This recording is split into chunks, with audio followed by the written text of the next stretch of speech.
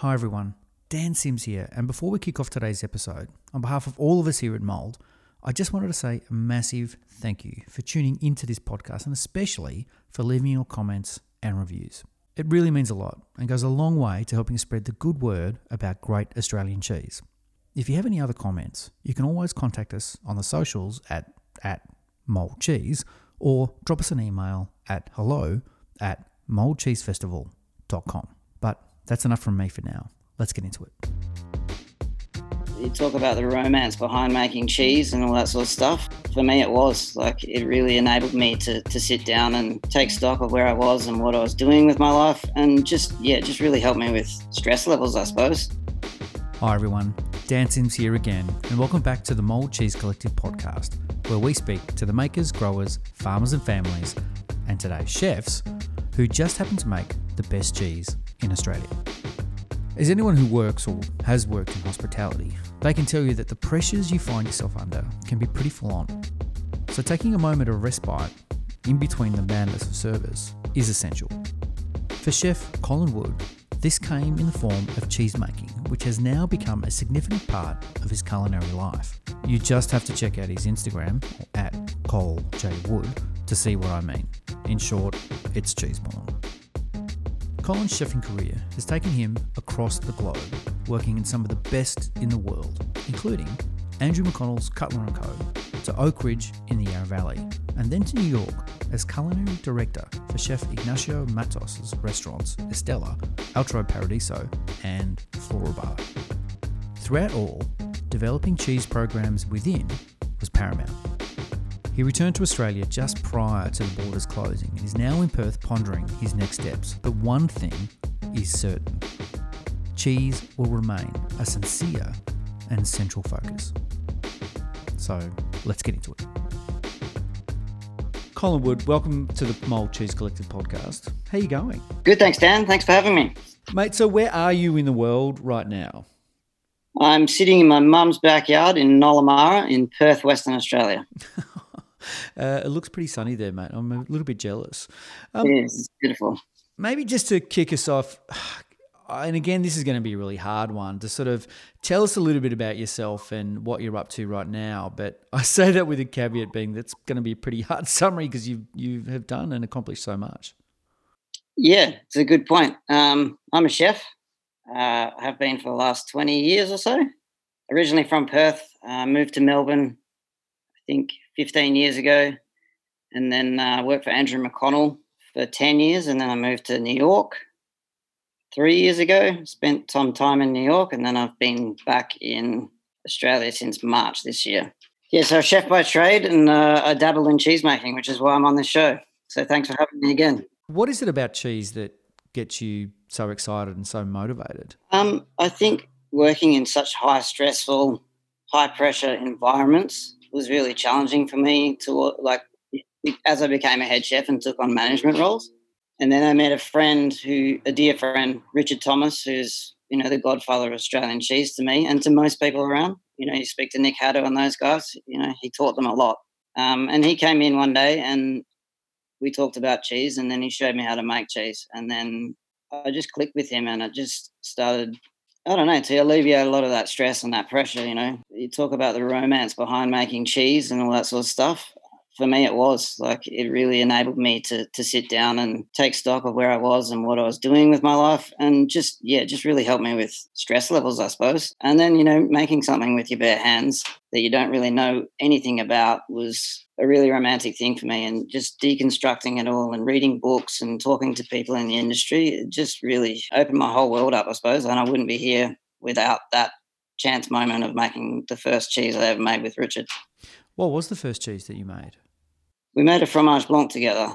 So when I was working for Andrew, he used to have, I think he still does actually, have culinary sessions with his cooks and his team and, industry professionals and suppliers and producers and things like that. And Richard came in and made cheese for one of those sessions, and I was just hooked after that. That's amazing.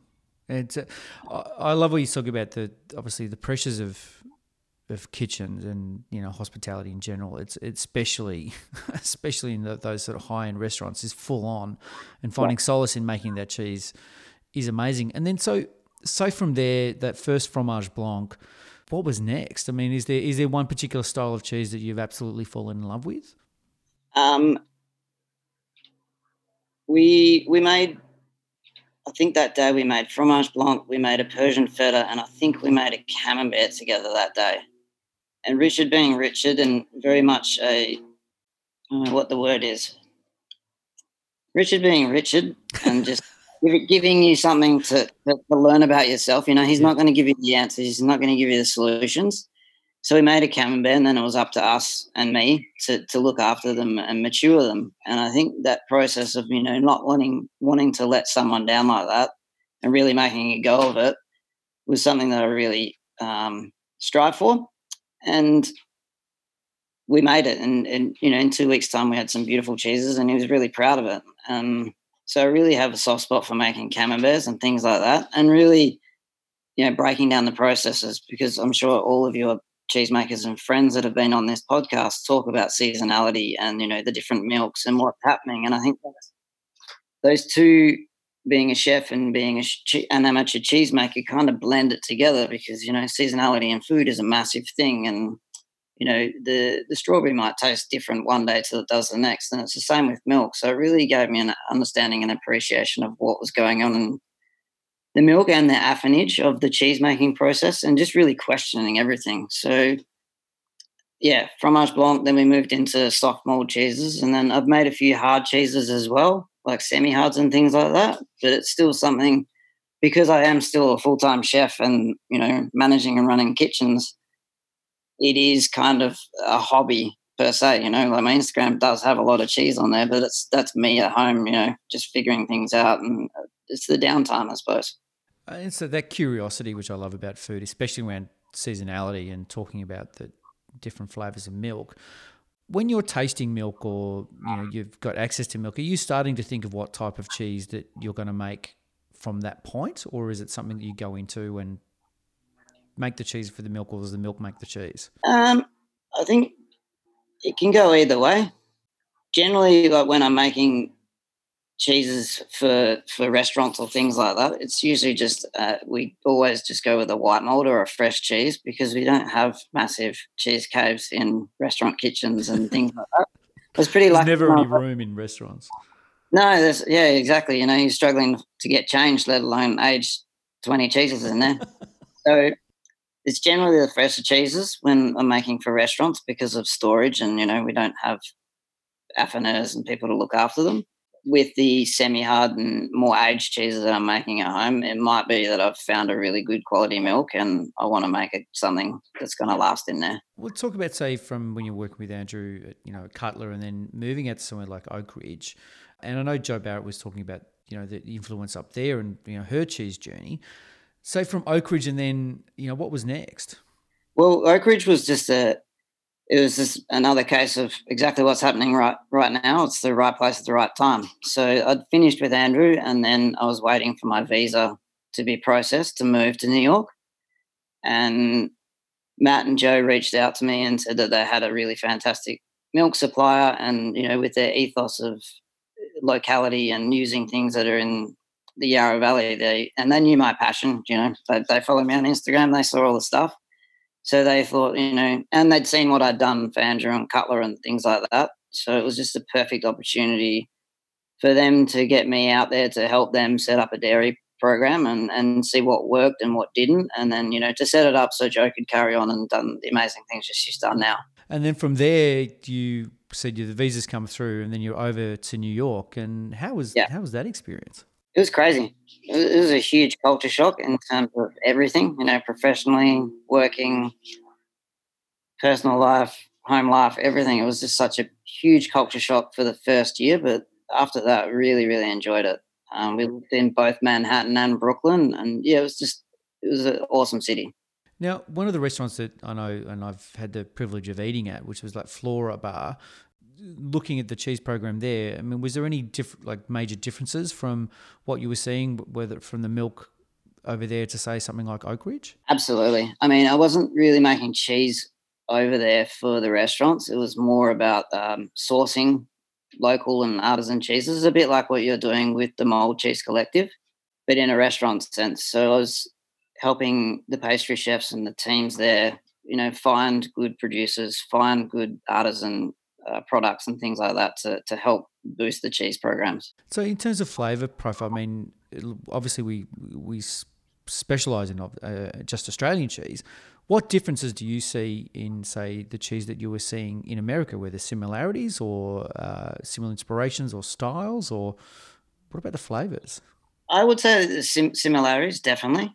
I think the American artisan cheese movement is probably 15 years ahead of Australia. Mm. I look at Holy Goat and, beautiful goat's cheese producers like that.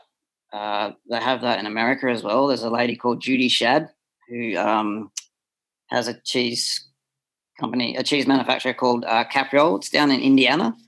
And the similarities between those two cheeses and the story and the ethos behind it all was really something that I really enjoyed working with Judy because of that background and that understanding of, what she was doing with her goat's milk and her goat's cheeses. And then I suppose as well, close to New York as well is Vermont, which is also a really big cheese producing state. And what Jasper Hill and those guys are doing is really amazing. And I think, guys like Nick Haddo at Bruni are starting to do that sort of stuff. So I think Australia is catching up, but it was really interesting to be able to, see a new world cheese movement and how far they'd progressed. And, all these different people around the country were making really beautiful cheeses. So what's the long-term plan now that you're back? Is it making cheese full-time? I'm asking for both personally and professionally. Yeah, I think I'm at a point in my life where I've got a lot of experience and a lot of experience and a lot of training behind me. I think it's either at a crossroads. Do I keep going down the chef route and open up my own spot or something like that, or get involved with some local cheesemakers here and start learning a little bit more. I'm pretty lucky. Next week, I'm going down to Nannup, which is in the southwest of Western Australia, to spend some time with Cambrai sheep's cheese and just hang out with them and learn a few things because, I've never been formally trained as a cheesemaker or anything like that. A lot of it is through reading books and experience and touch and feel. So I think, I'd like to spend a bit more time with, cheesemakers and get their perspectives and understanding because, it is a very hands-on sort of thing. You can read as many books as you want, but until you can actually touch, feel and smell the curds and things like that, it's pretty tricky. Yeah, it's like with anything, isn't it? You can't teach experience. Exactly, yeah. You've just got to live it.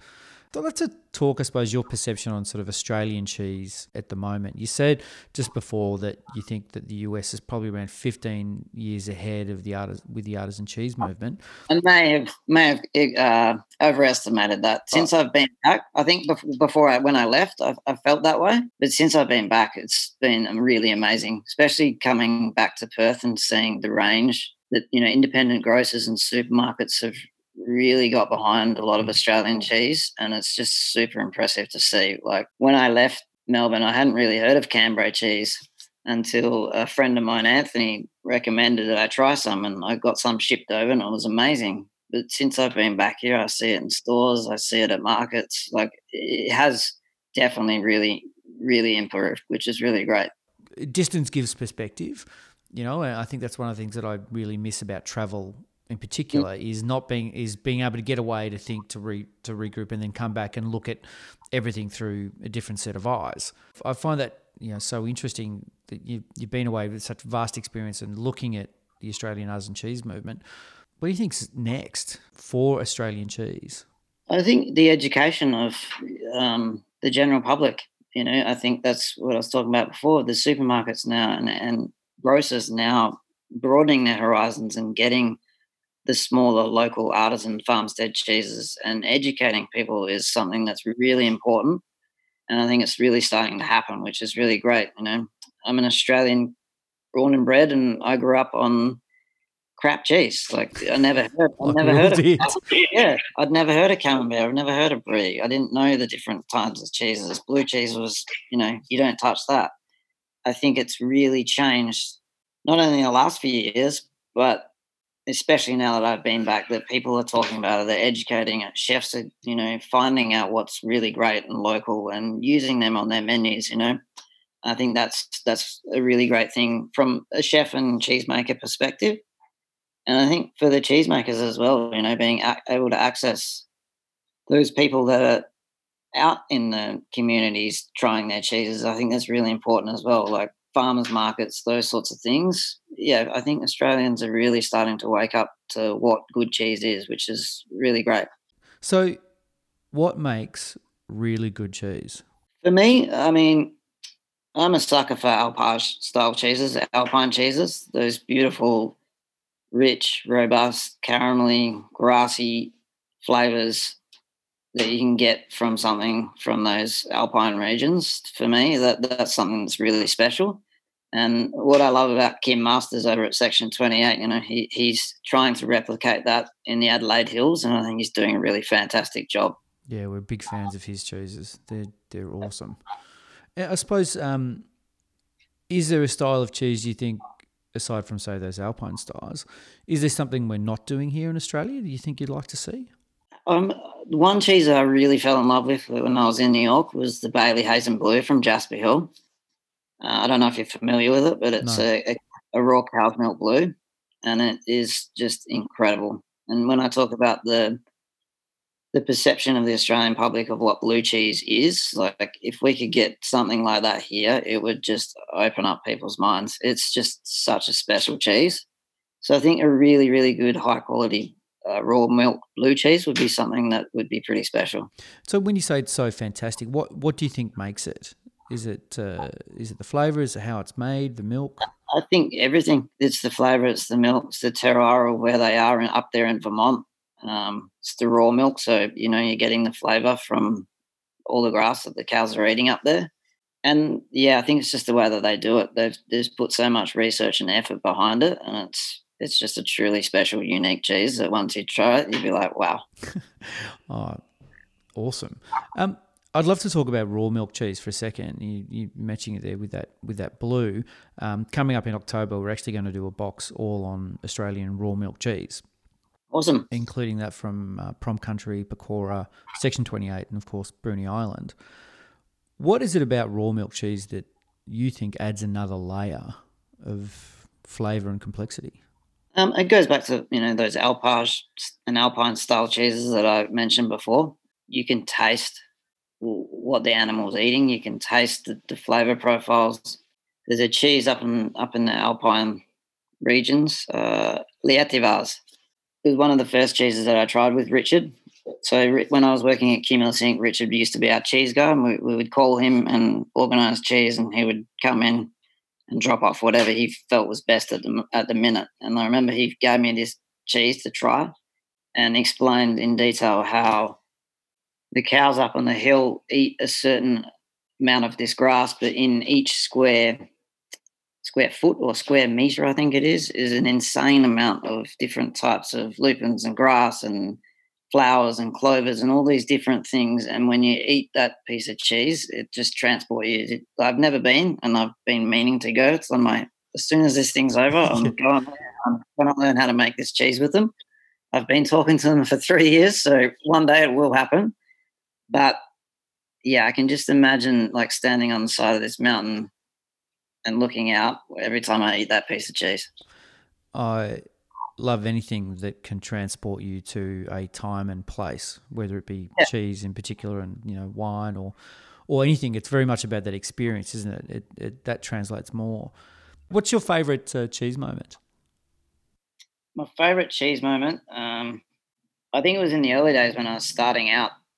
Like I'd been making it at home, and Andrew and the guys had seen how much I loved it, and they wanted for me to continue growing, so they offered me a cheesemaker's position at Cutler & Co. and for all Andrew's restaurants. So setting up that was something that was really special for me because I didn't always envisioned doing something like it, but to take on making fresh cheese for 5 restaurants on a Monday, Tuesday at Marion at the time, it was pretty special. And then starting a relationship with Ben Evans from St. David's Dairy just down the road and getting them from him. it always really excited me every Monday morning coming in and just seeing 100 litres of milk coming in, and I had to turn it all into cheese. So I think that was something that I really treasure. But I can imagine making cheese in restaurants and hospitality and being a full-blooded hospitality person. There's got to be some funny moments happening in restaurants. Is there a funniest moment that you can actually say in public? I'm going to give a shout out to a friend in New York actually for this. He's an amazing chef, and he has 2 restaurants in New York, Asso Boy and Assamix, both Korean. So he's of Korean descent, and he was working for. You have been there? Yeah, it's awesome, amazing. Atomics is something that's really special as well. If you ever get back over there, you have to go. But yeah, it was in his early days of training, and I think we'd just opened Cumulus. It was really busy lunch, and he'd forgotten about a stock pot full of chickpeas on the back of the stove. And at the time, he'd only just been in Australia for a little while, and he didn't really know what to do. So he just grabbed this massive pot of chickpeas and ran. And I don't know, at Cumulus, there used to be a sink in the front of the kitchen. So there was this massive plume of like burning chickpea smoke curling up the roof while we had a full restaurant. It was something that wasn't really funny at the time, but, now he's progressed on to become an amazing chef, an amazing friend. So, yeah, I'll remember that. Oh, I love that with hospitality. Is it's such a community, and everyone works in different restaurants, and people move away and come back and reconnect. And I've always loved that about hospitality. It's still very much at the core of everything that I do. I owe it everything. Definitely. And we still keep in touch, and he really made us feel welcome when we moved to New York. So yeah, definitely, to make those connections with people around the world. And another group of people that I was really blessed with, you were talking about the cheese relationship I had over in the States, like dealing with Crown Finish Caves. They're amazing, and such a beautiful bunch of people that really cared about what they did. Yeah, to go and see those sorts of caves, if you ever go to New York, let me know. And yeah, was that a cheese store or what? So what these guys do is they help producers and makers around New York, Wisconsin, I think maybe Vermont, and maybe somewhere else. What they do is they help people that have too much milk and have made too much cheese, and they buy the cheese off them, and they actually age it 30 feet below the street of Brooklyn. So there's an old beer cave, a lagering tunnel actually, that's right below the streets of Crown Heights in Brooklyn. Wow.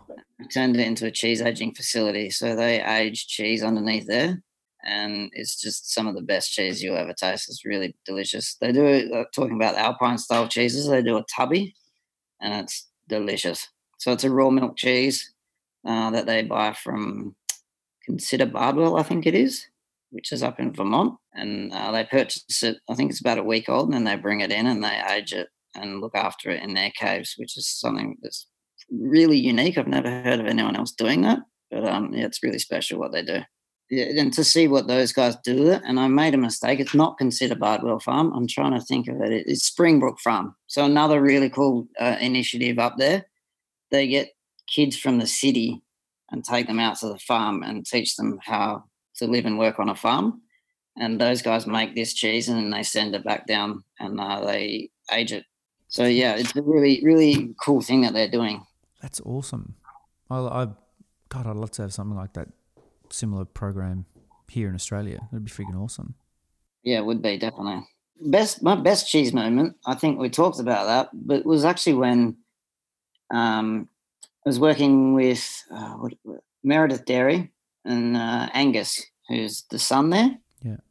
So Richard was good friends with them, obviously with the Meredith Dairy Feta, and we'd been asked to do something for the Melbourne Food and Wine Festival. I think it was the year they did the dairy, focused on dairy side of things. So Richard asked me to make fromage blanc for him so we could do 2 variations, a savoury version and a sweet version, so he could talk to people about, the differences and what you could do with this cheese. We made Savel du Canut, which is fromage blanc mixed with shallots and lots of herbs and things like that. They use it as a spread basically in Lyon in France. And then we made a sweet version. We made a little mousse. But from there, I got friendly with Angus and started talking about sheep's milk. And he managed to get me some sheep's milk one day. And I'd never used sheep's milk. I hadn't even made a semi-hard cheese. But I asked Richard to help me, and we got together, and he told me about how to do it, and I went about it. And then I aged it for, I think, 3 months. And then one day we're having a beer, and I cut it open and I took it up to him, and he was just blown away. And I think seeing the pride and satisfaction on his face that he'd like help someone make something so delicious was, yeah, definitely my favourite moment in cheese making ever. Yeah, and I mean, tasting it as well, I was pretty blown away. I was like, wow, I made that. A quick question here. You're saying with sheep's milk and say cow's milk, what do you see from a making point of view? Is there some things that you've got to be more aware of with, say, something like sheep's milk or cows? Well, they are different, obviously. Yes. You know, the fat profiles, the protein, there's lots of things going on. I'm not, like I said, I'm still very much an amateur cheesemaker, and I've got a lot to learn, but I do see differences in the milk. But that's why I'm really excited to go hang out with Cambrai, because most of my cheese making has been with cow's milk. But to talk to someone that has access to the sheep out the back and can talk me through it, I think that's something that I'm really excited about. Yeah, milk as a medium has so many different expressions, and obviously whether it be cow, sheep, goat, buffalo, camel. This is interesting, you know, like I went and visited a friend in Dubai a couple of years ago, and I have this thing, you know, everyone who loves traveling obviously has their things. They might like going to the beach, they might like going shopping, whatever it is. Whenever I'm in a new country or a new city, like I love to go and find artisan cheese people and just talk to them and figure out, you know, what makes them tick or what's local to the area. So when I was in Dubai, surely there's camels here, like they must make some sort of cheese. So I begged my friend, and he drove me for about 2 hours out into the desert, and we went to the world's biggest camel farm, and they make camel cheese there. So we went through and they showed me, like they were so excited to have a cheesemaker, they thought, in their presence. So they showed me the whole factory. They wouldn't tell me how they made the cheese because they were really scared that I was going to steal it. But they let me see all their processes, everything. It was quite fascinating to see. And what did it taste like? It's really sweet. Really sweet. And what sort of style of cheese was it? Because camel milk is very, very different to, you know, the big four, it can't be coagulated with normal rennet. So like a calf or a vegetarian rennet. So I never found out how that they actually said it. But yeah, they were making like yogurts and labnehs and like a feta style of cheese. But yeah, it was just really sweet. It was quite, I wasn't expecting that at all. I was expecting something really animal-y and like really off-putting, but it was palatable. It was good. I'm intrigued, and I must admit, you know, going to Dubai, cheese is probably the last thing on my mind, aside from a pina colada, I'd say. It's just a full-on crazy time, mate. And look, thanks so much for taking the time to have a chat to us. And I've got to say that when you make some commercially available cheese, we are putting a hand very high up. We would love to take and talk about it as well, mate. So, mate, thanks so much for being part of the Mold Cheese Collective podcast. Thanks very much for having me, Dan. Thanks for listening to the Mold Cheese Collective podcast. If you'd like to stay in touch, do consider following us on the socials at Mold Cheese, or drop us an email at hello@moldcheesefestival.com. We have many more conversations to come, and we can't wait to share them with you. But until next time, cheers.